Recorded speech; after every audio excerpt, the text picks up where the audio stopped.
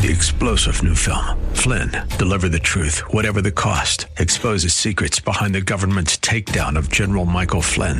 Flynn knew what the intel world had been up to. He ordered the first audit of the use of contractors. This set off alarm bells. He told the truth. He was the most dangerous person for Donald Trump to hire. They had to get rid of Flynn. Flynn, Deliver the Truth, Whatever the Cost. Available now. Watch it today. Go to salemnow.com. salemnow.com. A wall before them, no future, the holy place behind them, in a place called dragged away. Maybe you have come to a point in your life where you feel dragged away, where you feel circumstances are so powerful on you, the grip of evil so strong that you're just kind of pulled along with it, dragged away. That's Pastor Michael Oxentenko, and this is Reaching Your Heart. Today, we conclude the Genesis series with the second installment of The Weaning of Isaac. We really do hope that you enjoy it. Here at Reaching Your Heart, we believe that God answers prayer. If you need prayer, please call us today at 888-244-HOPE. That's 888-244-4673. Stay tuned at the end of today's broadcast. I'll have information on how you can attend the worship service in person if you would like. You can also attend anytime online at reachinghearts.org/video. That's reachinghearts.org/video. Previous messages are archived there along with the actual live broadcast at the time it happens. And we hope that you'll join us. Again, remember that phone number. It's 888-244-HOPE. Here now is our pastor teacher, Michael Oxentenko, with today's Reaching Your Heart.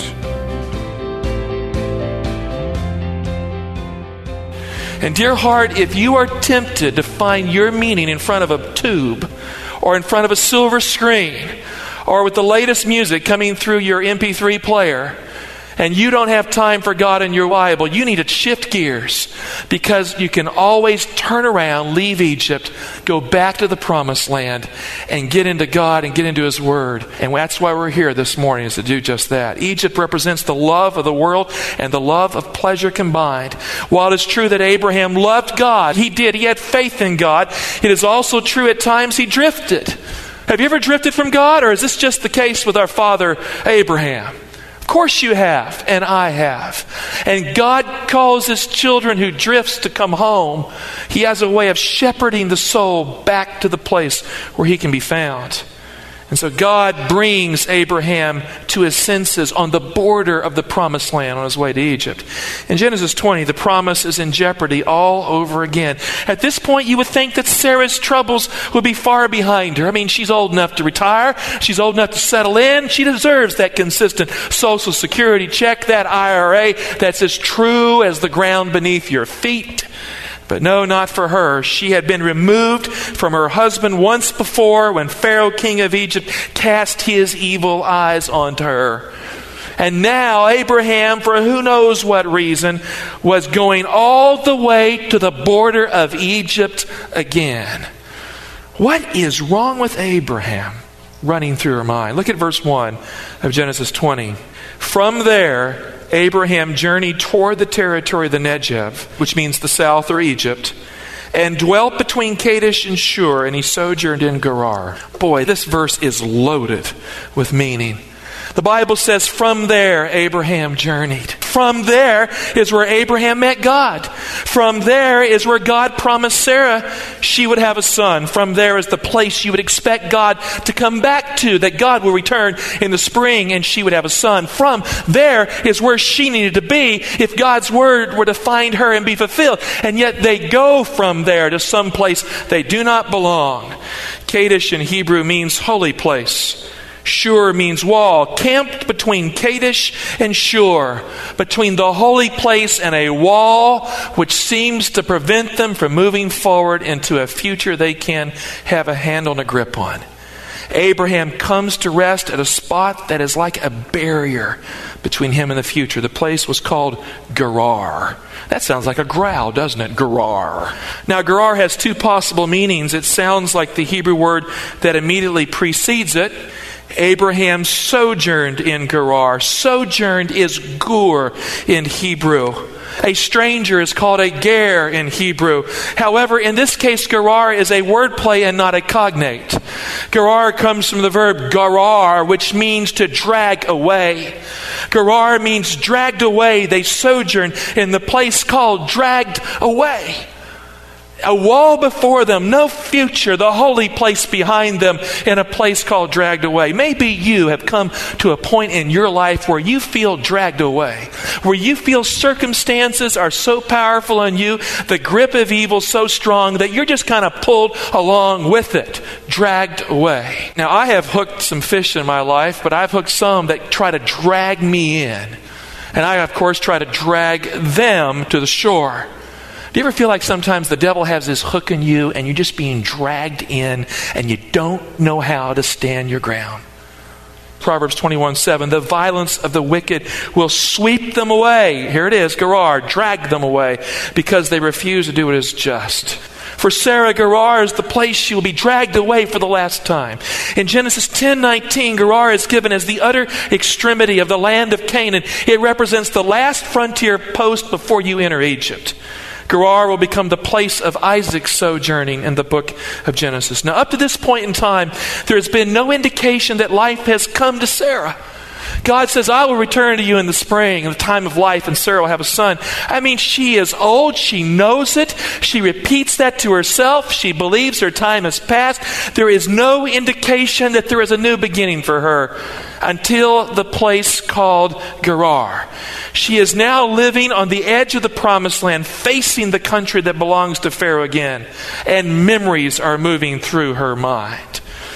Then, she was young and now she is old. While she was fully humiliated by Pharaoh, there was one positive part to that whole experience. Pharaoh knew she was beautiful. Pharaoh desired her, even though he was a rotten, ugly king. He desired her because she was beautiful. That part of her that passes with the years, she remembered way back then. Now she is old. Who would want Sarah? For Sarah, the time of life had passed. For Sarah, the way of women was gone. Who would want Sarah at the age of 90? So Sarah comes to the land that means dragged away, and she feels very old, dragged away from God. The woman who thought she was no longer desirable discovers suddenly that she is wrong. You see, Gerar is the place where there is a shift in the story. It is the place where suddenly something happens that doesn't make sense at the age of 90. Who would want Sarah at 90? Look at verse 2. And Abraham said of Sarah his wife, she is my sister. And Abimelech, king of Gerar, sent and took Sarah. That's what he said with Pharaoh. Now at the age of 90, he says it again. Why? Because something had happened to Sarah. Between the promise of God and the spring, the wrinkles began to retreat. The face began to rise. The form began to become what it was in years gone by. Sarah couldn't see it, but others around her could see that something was happening. He hid behind a half-truth, Abraham did this second time to save his life, but not his wife. This is the second time Abraham hid behind a half-truth to save his life. At Gerar, Abimelech, the king of Gerar, dragged Sarah away. He took her. God had promised that at the time of life he would return, and just before the spring, Sarah looks young again. Look at verse 3. But God came to Abimelech in a dream by night and said to him rather bluntly, behold, you are a dead man because of the woman whom you have taken, for she is a man's wife. Dead meat, Abimelech. Happy dreams. Now, perhaps this is the basis of the warning in the book of Hebrews, because this is serious language here. God is, through a prophetic dream, talking to someone who really shouldn't be a prophet at all and telling him in no uncertain terms, you are toast. You are dead meat. Perhaps this is the basis for the warning, as I've said in Hebrews 13:4. Let's turn to it. Paul says, let marriage be held in honor among all, and let the marriage bed be undefiled, for God will judge the immoral and adulterous. God put it plainly, Abimelech, you are a dead man. You took a man's wife, and you know what happened to Sodom and Gomorrah? You're next. Notice that God did not tell Abimelech that he was dead because Sarah was the chosen one. That's not the reason he gives here. He told Abimelech that he was a dead man because of adultery. Now, what happens to the man in the church today who steals another man's wife and thinks nothing of it? What happens to a man who will break into a family because of desire and beauty and take the wife of a husband's heart to himself? What happens to that kind of man in the church or out of the church? God told Abimelech plainly, you are a dead man. Predators, beware. If you're preying on someone else's wife and you're looking to drag her away, as far as God is concerned, you have taken your first step toward death. You know why I know that? Because my father did that. My father stole another man's wife. And my father developed a terminal illness shortly after, and he had broken health to the day he died at the age of 44. I have a keen sense of the short span of my father. He found Christ. God forgave him. He confessed his sin to my mother, but dear hearts, his health was broken. His life shattered. The course of his future totally redirected because he chose to steal someone else's wife.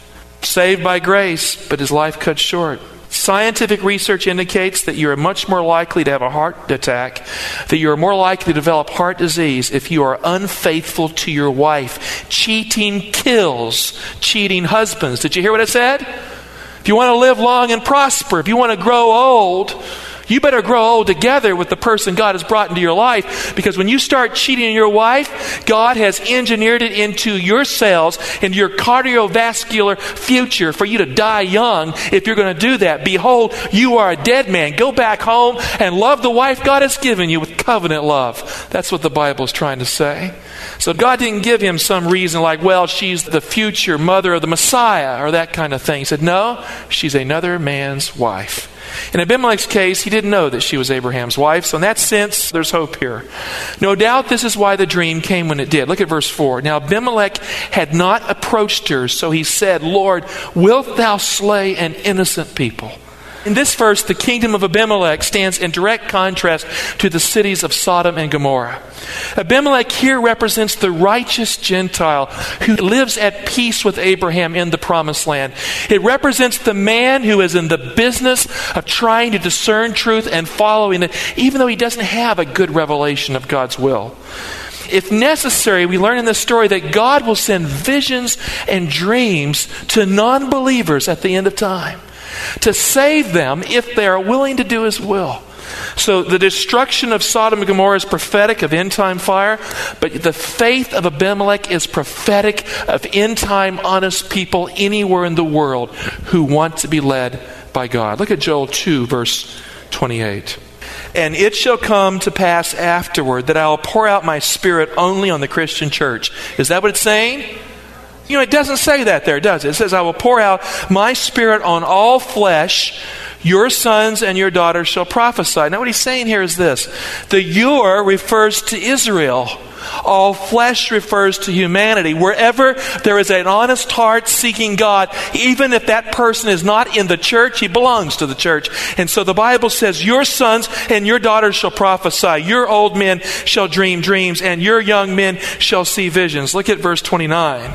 Even upon the men servants and maid servants in those days, I will pour out my spirit. Verse 30, and I will give signs in the heavens and on the earth, blood and fire and columns of smoke. In fact, the word columns there used is the Hebrew word for palm tree, like mushroom clouds of smoke. This is end time language here. We live in the age of mutual assured destruction, the age of mushrooms. Verse 31, the sun shall be turned to darkness and the moon to blood before the great and terrible day of the Lord. And it shall come to pass that all who call on the name of the Lord, what does it say? Shall be delivered.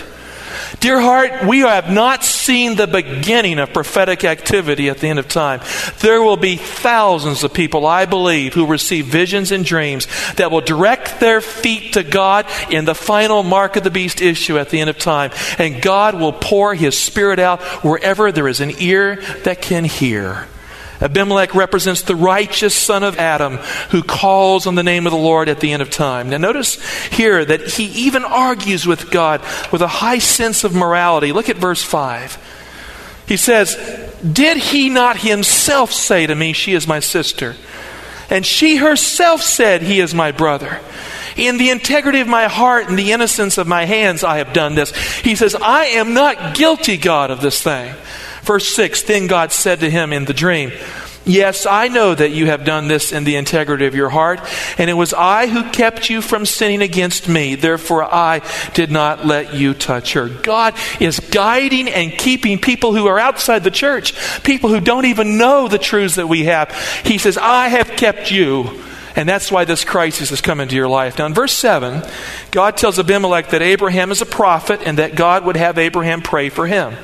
Think about this. What kind of a prophet is he? Well, he's a misdirected prophet, but nonetheless a prophet. He says, return Sarah and you will live. Keep her and you will die. Not just you and your whole family, your nation, everything will die. Sodom was number 1, Abimelech. Gomorrah was number 2. And you, Abimelech, and your kingdom will be number 3 if you don't do what I say. Good night, Abimelech. If I were you, I wouldn't sleep too long tonight. Now, how seriously did Abimelech consider God's warning that night? Look at verse 8. It says he rose early in the morning.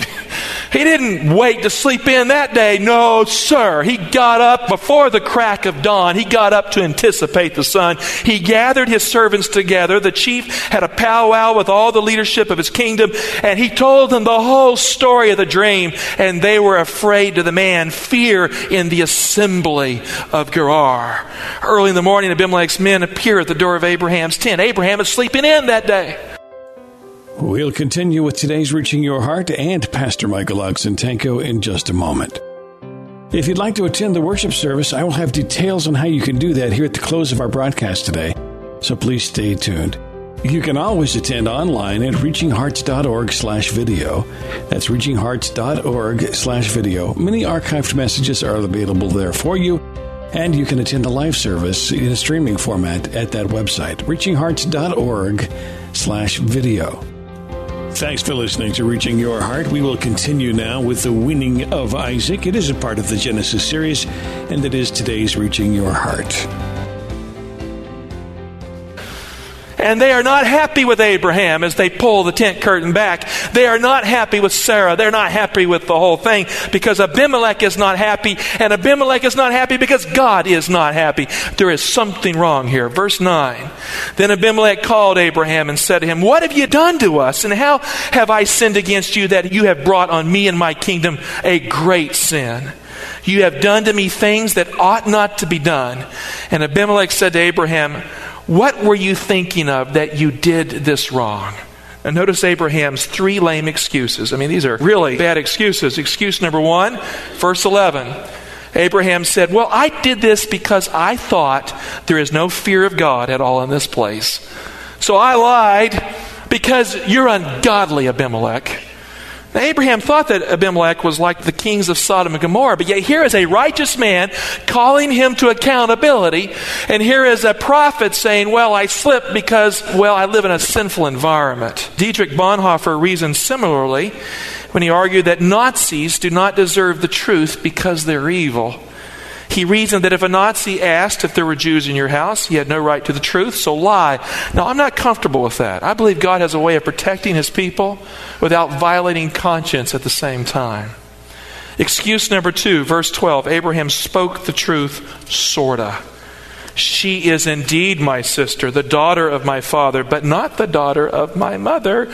Parse my words, Abimelech. She's my half-sister. Excuse number 3 is the clincher. Abimelech, God made me do it. I'm a theologian too. Verse 13. God made me wander from my father's house. If I had stayed at home, this wouldn't have happened to you or me. God called me and I answered his call. Faithful prophet I am. God placed me in danger and I took measures to protect myself because God made me do it. God's responsible. Abimelech, who can challenge his inscrutable ways? Abimelech is flabbergasted at all this. He just can't believe what he's hearing. I mean, all he wanted to hear was sorry. And he gets that. Without comment or debate about his lame excuses, Abimelech gives Abraham sheep and goats, male and female servants, and then he returns Sarah, his wife. Now the dig comes in verse 16. Notice verse 16. To Sarah he said, behold, I have given your brother 1,000 pieces of silver. He doesn't say, I've given your husband anything. I have given your brother 1,000 pieces of silver. It's as if he's saying, what kind of husband do you have? He can't even bring himself to use the word husband. I've given your brother 1,000 pieces of silver. It is your vindication in the eyes of all who are with you, and before everyone you are righted. The Hebrew word yakak describes a legal vindication in the context of a covenant lawsuit. You are off the hook legally. It's not your fault. Only after Abimelech's house was healed, only after the wombs of Abimelech's house was healed because Abraham prayed for them, was Abraham's wife's womb healed. Abraham discovers a key spiritual truth in his confrontation with Abimelech. And here it is. It is a spiritual principle that God heals you after you pray for others to be healed. The heart that puts others first in prayer is healed in time by the same prayer. You are healed by the prayer you pray for others. If you feel your spiritual life is tanked and God has not delivered on His word for you, get on your knees and pray for someone who's worse off than you are. Get on your knees and put your life into action in selfless intercessory prayer for someone who has a more profound difficulty than what you have been going through. And what you will find is this, is that in answering that prayer, God will answer your prayer and He will heal you. When Job prayed for his friends, God returned the fortunes of Job. This is the backdrop for Genesis 21, verse 1.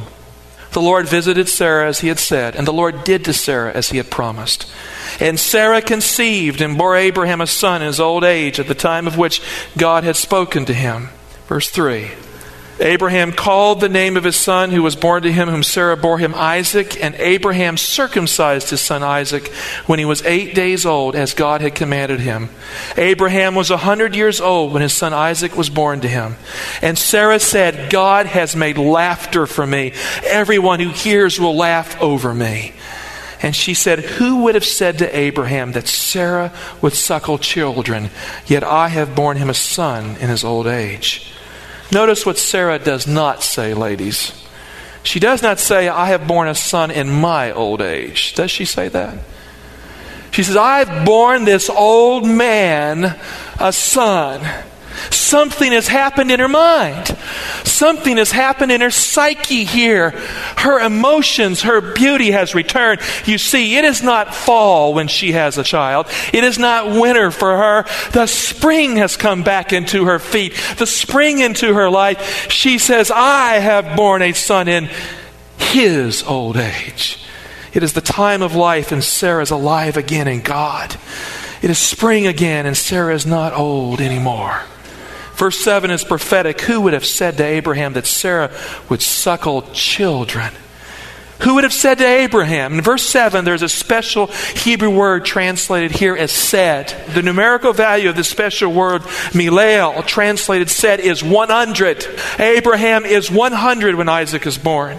Who would have said to Abraham? It's a word play. Who would have said to Abraham, said meaning 100, a 100-year-old man? Or 100 times, or 100 impossible sayings that Sarah would suckle children. The Hebrew for children is plural. By faith, Sarah is the mother of many children, not just one child. Isaiah 51:2, look to Abraham, your father, and to Sarah who bore you. For when he was but one, I called him, and I blessed him, and I made him many. And you could add the footnote, I made him many through Sarah. Jesus rose from the dead in the spring, dear heart. He is the firstborn of a new creation. He died at the time of Passover, but dear heart, 3 days later at that same time, He rose from the ground. He became the firstborn of the resurrection that is coming. He was begotten from the dead, according to Acts 13. He is the focus of every promise made that somehow life will come in the spring. And every person who comes to Jesus, the descendants of Sarah, whether they know they are that or not, anyone who in faith clings to the life that comes in the spring in Jesus is suckled by the milk of the faith of Sarah. Every dead child of this planet who comes to Jesus Christ discovers by experience and by faith that there is life in the spring. Jesus died at spring. He rose in the resurrection at the spring. And God kept his promise and came near to Sarah at the time of life. More profoundly, he kept his promise to us. He came near to us in Jesus at the time of life. And when Christ arose from the dead, Hebrews and Acts, the New Testament writers said, God declared at that moment, "Thou art my son. Today I have begotten thee." He was the firstborn from the grave. In the spring, God makes the dead to live again. He makes the old beautiful. He makes the womb that is barren alive. He makes the hope that used to be the flight of your life, whose wings were plucked, whose feathers were plucked. He makes the heart to rise again and fly again. Genesis 21:8, and the child grew and was weaned, and Abraham made a great feast on the day that Isaac was weaned. Well, as we begin the new year, we end the Genesis series there with the weaning of Isaac. That is the concluding message in that broadcast series. You can listen to the entire series online at reachingyourheart.com. Happy New Year. Again, a reminder, you can visit us at the church for the worship service every Saturday at 11 o'clock. We'd love to have you there. That address is 6100 Brooklyn Bridge Road, Laurel, Maryland, 20707. 6100 Brooklyn Bridge Road, Laurel, Maryland, 20707. Or if you're more comfortable, you're certainly welcome to watch online at reachinghearts.org/video. reachinghearts.org/video. The live broadcast will be streaming and available for you on that website, reachinghearts.org/video. Thanks for listening, and we do pray that God is reaching your heart.